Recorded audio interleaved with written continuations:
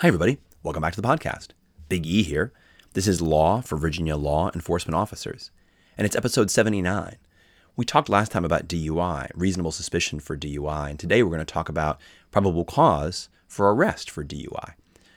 And again, DUIs, they can be really complicated, but they're so important. They're probably some of the most important cases that you do.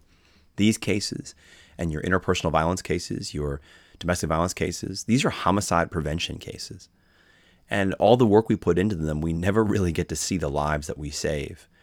When we take these people off the road, we put them under supervision, when we hold them accountable for their intoxicated driving, we catch so few people, and so many people get away with it so often that the very few cases that we do become very important. And they do really have an impact. The data is clear that they have a very significant impact on highway fatalities and maimings and so on. So it's crucial work.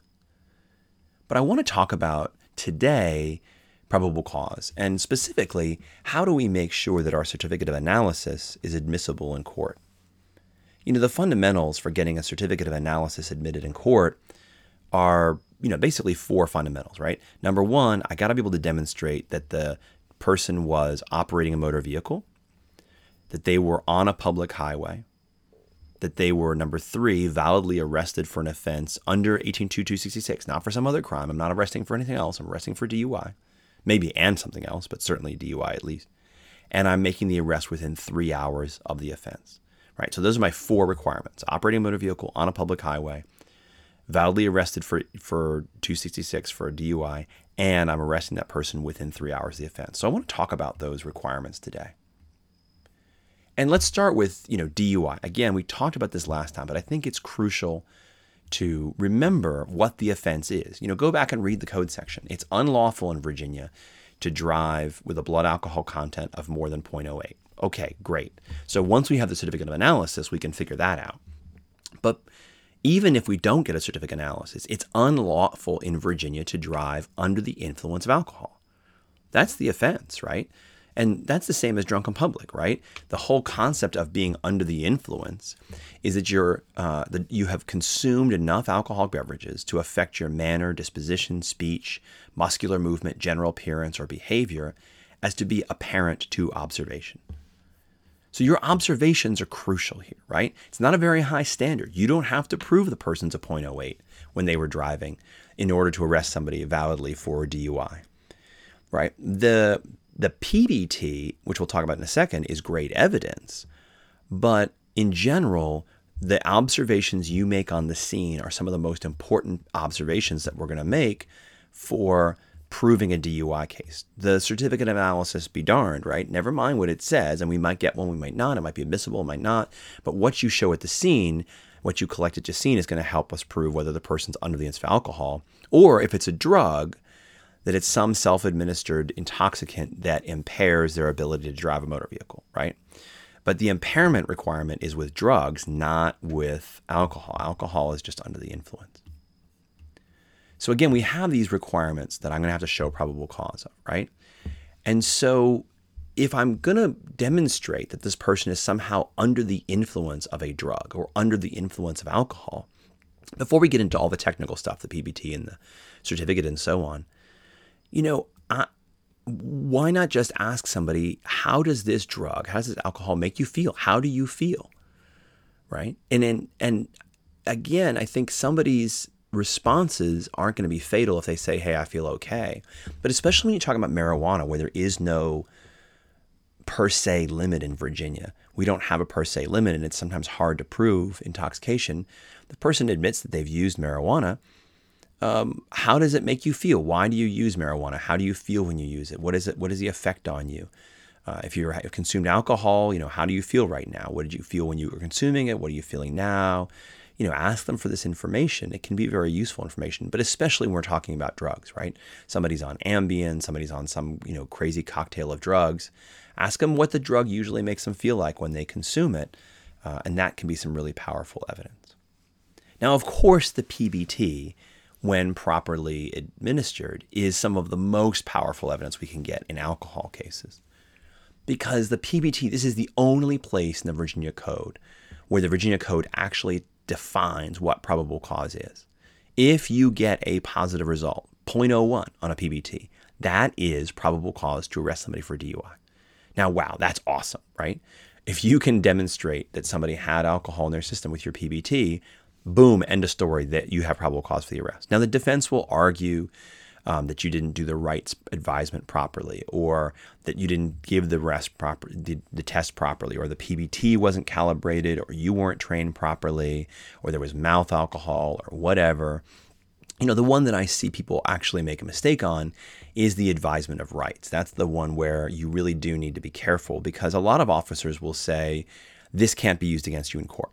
And that's not true. A PBT can be used against you in court. It can't be used against you to prove your guilt for the offense of DUI. So it's true that it can't be used against you at trial for DUI. But I can definitely use a PBT against somebody who is arguing that their arrest was unlawful, that you lacked probable cause. The result of the PBT is coming in to evidence if you are offering it to demonstrate that you had probable cause to arrest somebody. And there are judges out there who will exclude the PBT if you promise somebody that this test can't be used against them, period, end of story. So do watch out for that, right? Do be careful with the language that you use.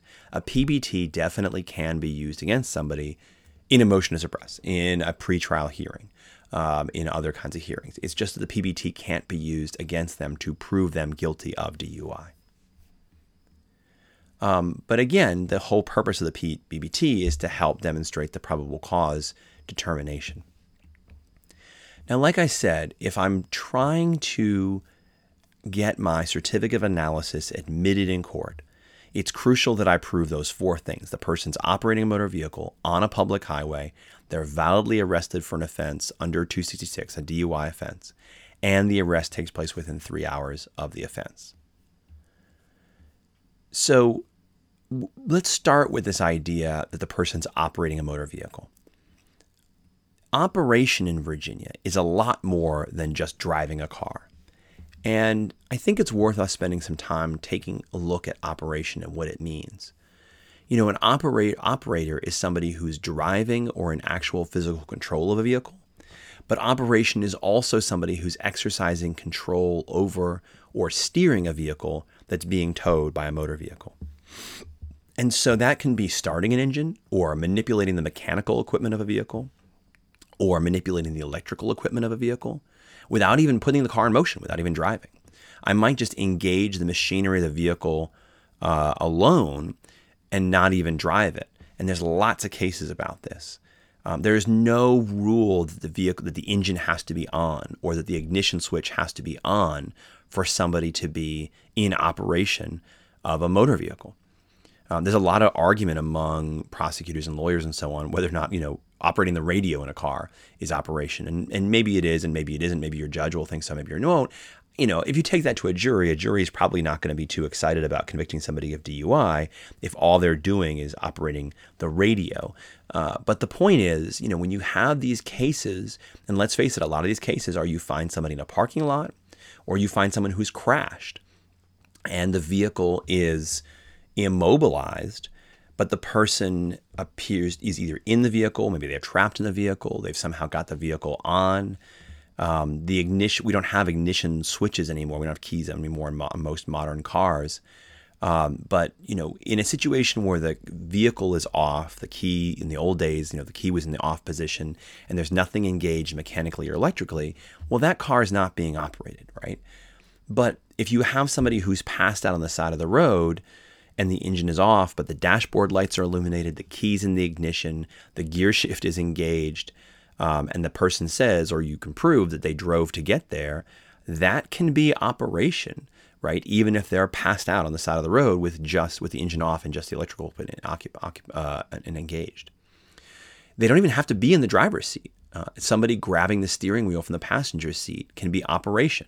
And that's Duggar versus Commonwealth, which is a 2003 case. That's somebody who was a passenger in a car, but they grabbed the steering wheel. And you'll see this a lot with cases where people try to switch places in cars, right?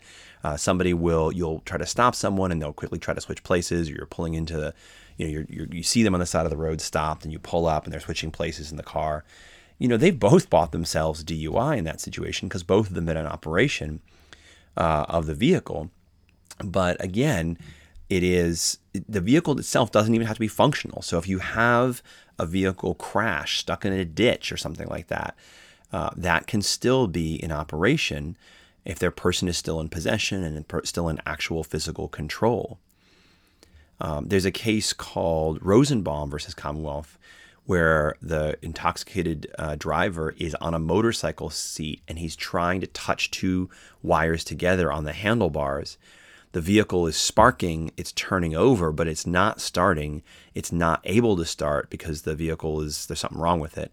That was considered to be operation, right? He's got some electrical activity going and the vehicle is not even capable of running, but it doesn't matter. That's still considered to be operation. In Nichols versus Commonwealth, which is a 1971 case, so we're going way back here, almost 50 years, but the headlights were on, the heater was on, and the vehicle didn't have any transmission fluid, so it wouldn't run. But the engine, he tried to run it in high gear, didn't go anywhere, and that was considered to be operation. But if you look at Leak, which is a 1998 case, that's a vehicle where the truck is stopped in the travel lane, the engine is running, the headlights and taillights are on, and he's outside the vehicle, looking into the interior compartment of the car. So he's not even in the car anymore, and he's considered to be in control. And think about that when you talk about the crash cases, right? If the vehicle is still in operation, a lot of times we think about, can we show the time of the crash? How do we show the time of the crash? And we'll talk about that in a minute. But before we get to hold time in the crash thing, if the vehicle is still running when you come up on it, that can still be operation, even if this moron is walking around on the street or outside of the car, if they're still in physical control, right? And you'll see this a lot too with people who have those little key fobs. The key fob is still in their pocket, right? That might be still powerful evidence that that's where the key fob is located. Now, in Overby, the vehicle is off. It's on the side of the road, the hood's up, and the suspect in this case is looking into the engine. Well, that case was not operation, right? That vehicle was off, and that's not an operation of a motor vehicle. But again, engaging in a vehicle interlock, or starting the car up or starting up the electrical equipment, that is considered to be operation. So again, the crucial factors here that I got to get my certificate analysis in, I got to prove operating a motor vehicle on a public highway, validly arrested for 18.2.266 for DUI within 3 hours of the offense, right? I got to prove all those things. And so Highway of the Commonwealth, and we could do a whole episode about Highway of the Commonwealth, so I'm not going to dive too deep into this, but remember, highway is any way or place, whatever, that's open to the use of the public for vehicular travel. And under the code, it includes private roads, such as, ring roads around malls. What it excludes is places where there's a single owner who could block access to the property. That's private property. So initially, remember that even if something is private property, like a shopping mall, that doesn't necessarily mean it's not a highway of the Commonwealth. And so you may still be able to get a certificate of analysis admitted, even though you have a place that is closed to, that is not closed, that is not owned, is not operated, is not paved by VDOT and so on. Now, there was a case called Kim versus Commonwealth, a case from Fairfax, it's just a Virginia Supreme Court case, where it was a apartment complex that had no trespassing signs up, that said it was not, people weren't, unauthorized visitors not permitted, lots of restricted access. That was not considered to be a public highway. So even though you will have like a ring road that everybody has access to around an apartment complex, that will be considered to be a public highway. And there's you'll see housing developments that are private property, but they're open to the public. People can drive through them.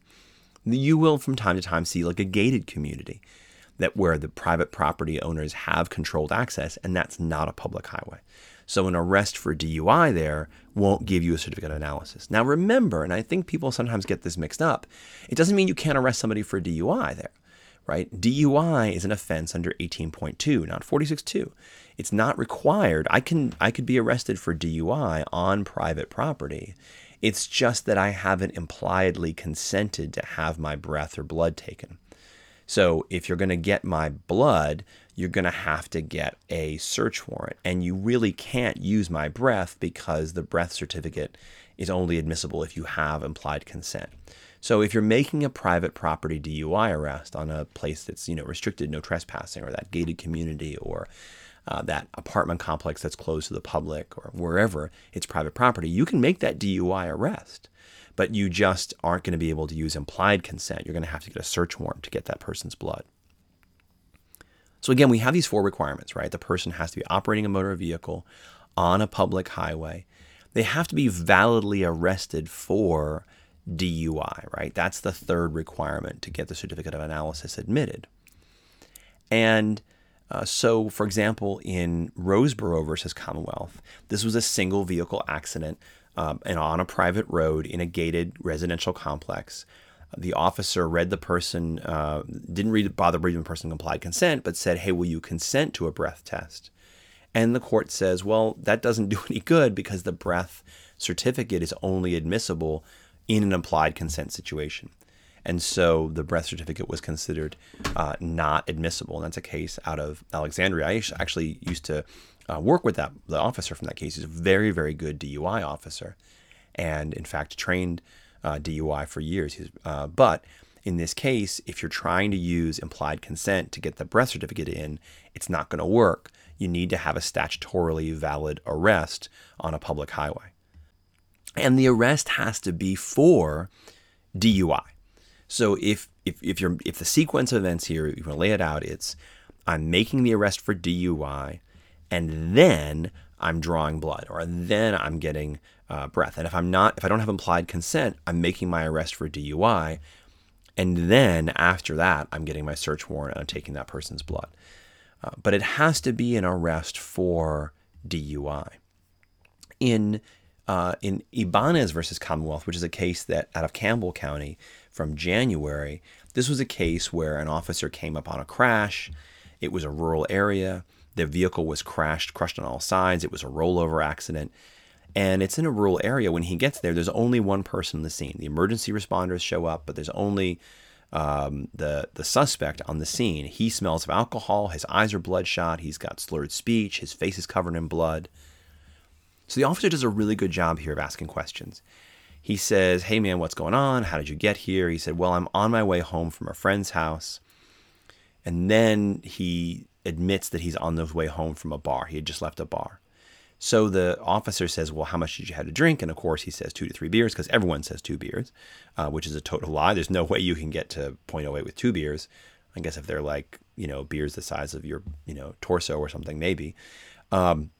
But ultimately his BAC is a 0.214. So 2 to 3 beers is just not true. The truck is not even registered to the suspect. So the question here is the officer arrests him and gets his BAC, and it's 0.214. So the question here is this a valid arrest for DUI? Does a certificate of analysis, is it admissible in this case? Where the only evidence of him driving is the crash, his statements, and the vehicles doesn't come back to him. Well, here the court says it's reasonable to conclude that he's the driver, right? It's a rural area. There's no one else around. There's no explanation of who the other driver was. And when he's asked, how does this crash happen? His answer is, I'm on the way home from my friend's house, but I just left a bar and I consumed 2 to 3 beers. And the court says, well, that's the kind of answer that someone would give if they were the driver of a car, not if they were the passenger of a car. And he's the only person present who could possibly be driving. So in this case, the court says that's enough to prove that he was in operation of this vehicle. So a good case for us, good result, right? But you do need to lawfully be arresting somebody for DUI. In Park versus Commonwealth, which is a case from May, this is another crash case. Officers respond. Here, the defendant is hiding. His speech is slurred. His eyes are bloodshot and glassy. He smells like alcohol. He didn't know where he was. He couldn't find his driver's license. And he admits that he's been driving. And he says, I drove off the road. It was too early for my exit. He refuses all FSTs, and he doesn't get a PBT. The officer doesn't even offer him the PBT. So the officer arrests him for DUI, and the defendant refuses his breath test, right? And remember, it's not the refusal, it's the unreasonable refusal after you've been read the consequences of refusal form. That's what refusal is, right? So him sitting in the back of the car and saying, I'm not going to take any tests, that's not the refusal offense, right?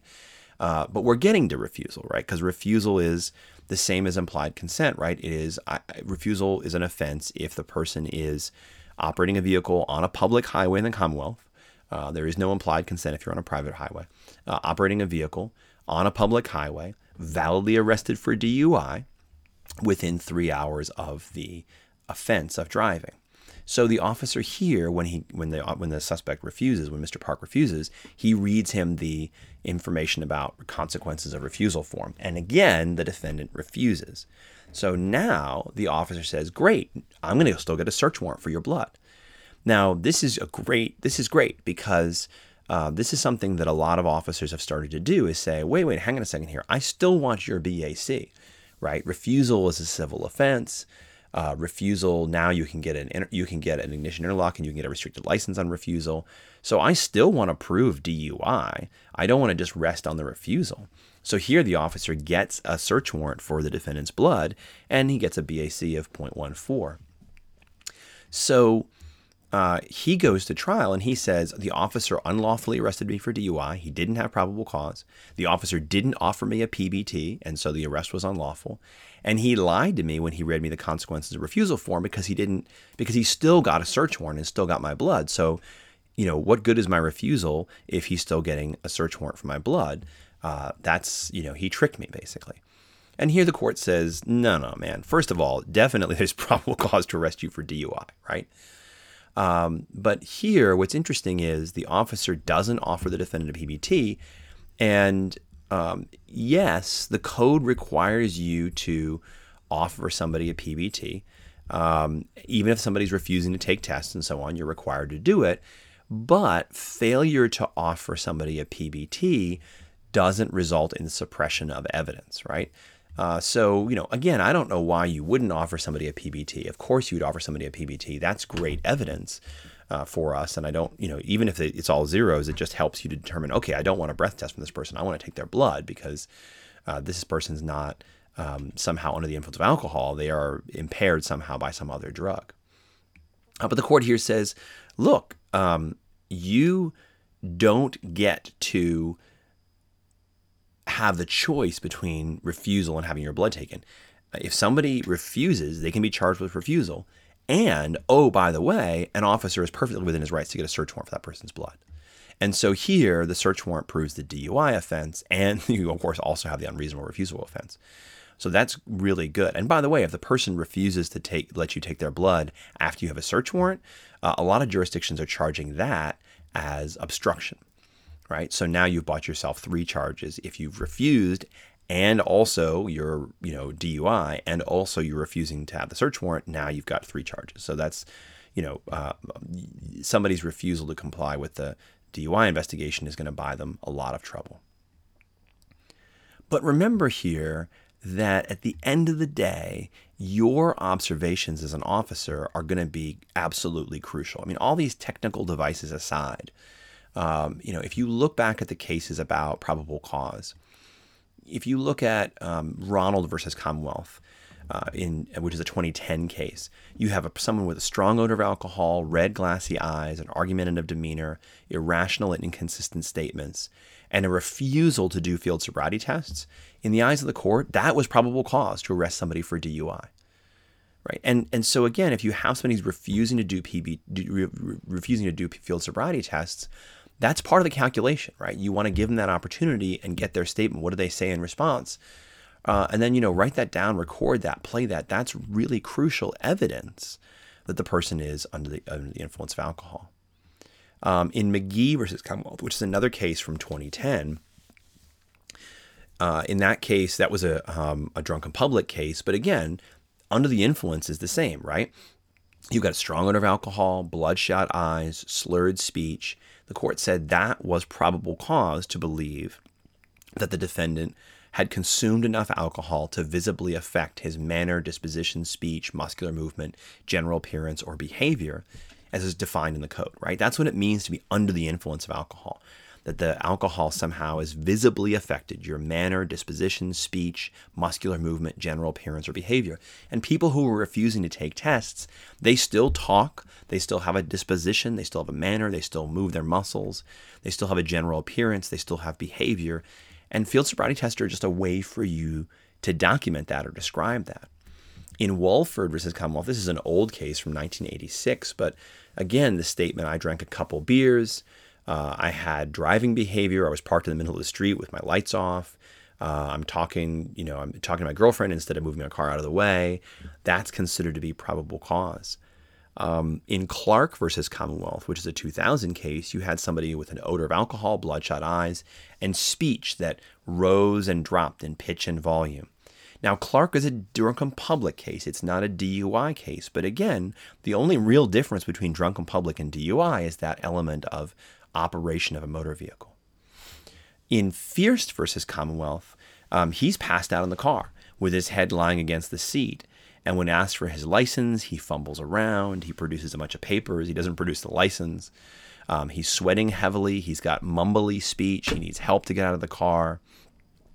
This is a case from 1970. And what I want you to notice about the description I gave you is this is a case without body cameras. This is a case without in-car cameras. This is a case where an officer is able to articulate what he's seeing. And for you today in 2022, coming on 2023, your body camera is helpful, but will it capture the way the person is slumped down? Will your body camera capture the person fumbling around? Hopefully you're not standing over the window facing your body camera directly into the seat down facing where the suspect's hands are, because that puts you in a pretty dangerous position as far as your traffic stop. My guess is you're probably standing back away from the driver's door and you're facing forward or at an angle. So again, that description of how he's fumbling around and getting with his papers and not producing his license is really crucial evidence. His perspiration, that's not getting caught on your body camera. It's not getting caught on your in-car camera. That is an officer's observations, their descriptions, and so on. So again, all these factors are things that you want to be able to articulate. And of course, driving behavior is crucial, right? And the person's statements, false statements, persons that aren't going to, admit to you to having consumed too much alcohol to be driving a vehicle. But if they deny having consumed an alcoholic beverage and it's clear that they have consumed an alcoholic beverage, that's still great evidence, right? That's Commonwealth versus Elliott, which is a 2003 case. Where somebody is denying consuming alcohol, and that's considered to be good evidence in a DUI prosecution. Now, it's not just the odor of alcohol, right? That doesn't show influence. I've got to be able to demonstrate that I've got the odor of alcohol and they're under the influence. The odor can help me start an investigation. It can be a reason for me to start an investigation, but I do need more than that. So just, some things to think about today for DUI cases. We talked about reasonable suspicion last time, and today I wanted to talk about probable cause. I hope today was interesting. It was a little different. Sometimes I do new cases from the Court of Appeal. Sometimes I do new laws, new statutes. I thought this time it would be interesting to do one that's sort of a review of a fundamental offense. So if you like this idea, if you like this episode, you like these ideas, let me know. If you don't like the idea, then let me know that too. If you like the podcast, tell your friends. If you don't like the podcast, just don't tell your friends. Don't tell anybody. But we are on SoundCloud. We're on Stitcher Podcasts. We're on Apple Podcasts. If you have some other app you want me to be on, let me know that too. If you have ideas for future episodes, I've gotten some really good ideas lately, and I definitely want to follow up on them. I'm happy to do some of those ideas too. But for today, that's all from me. That's all from Big E. Stay safe and don't get captured.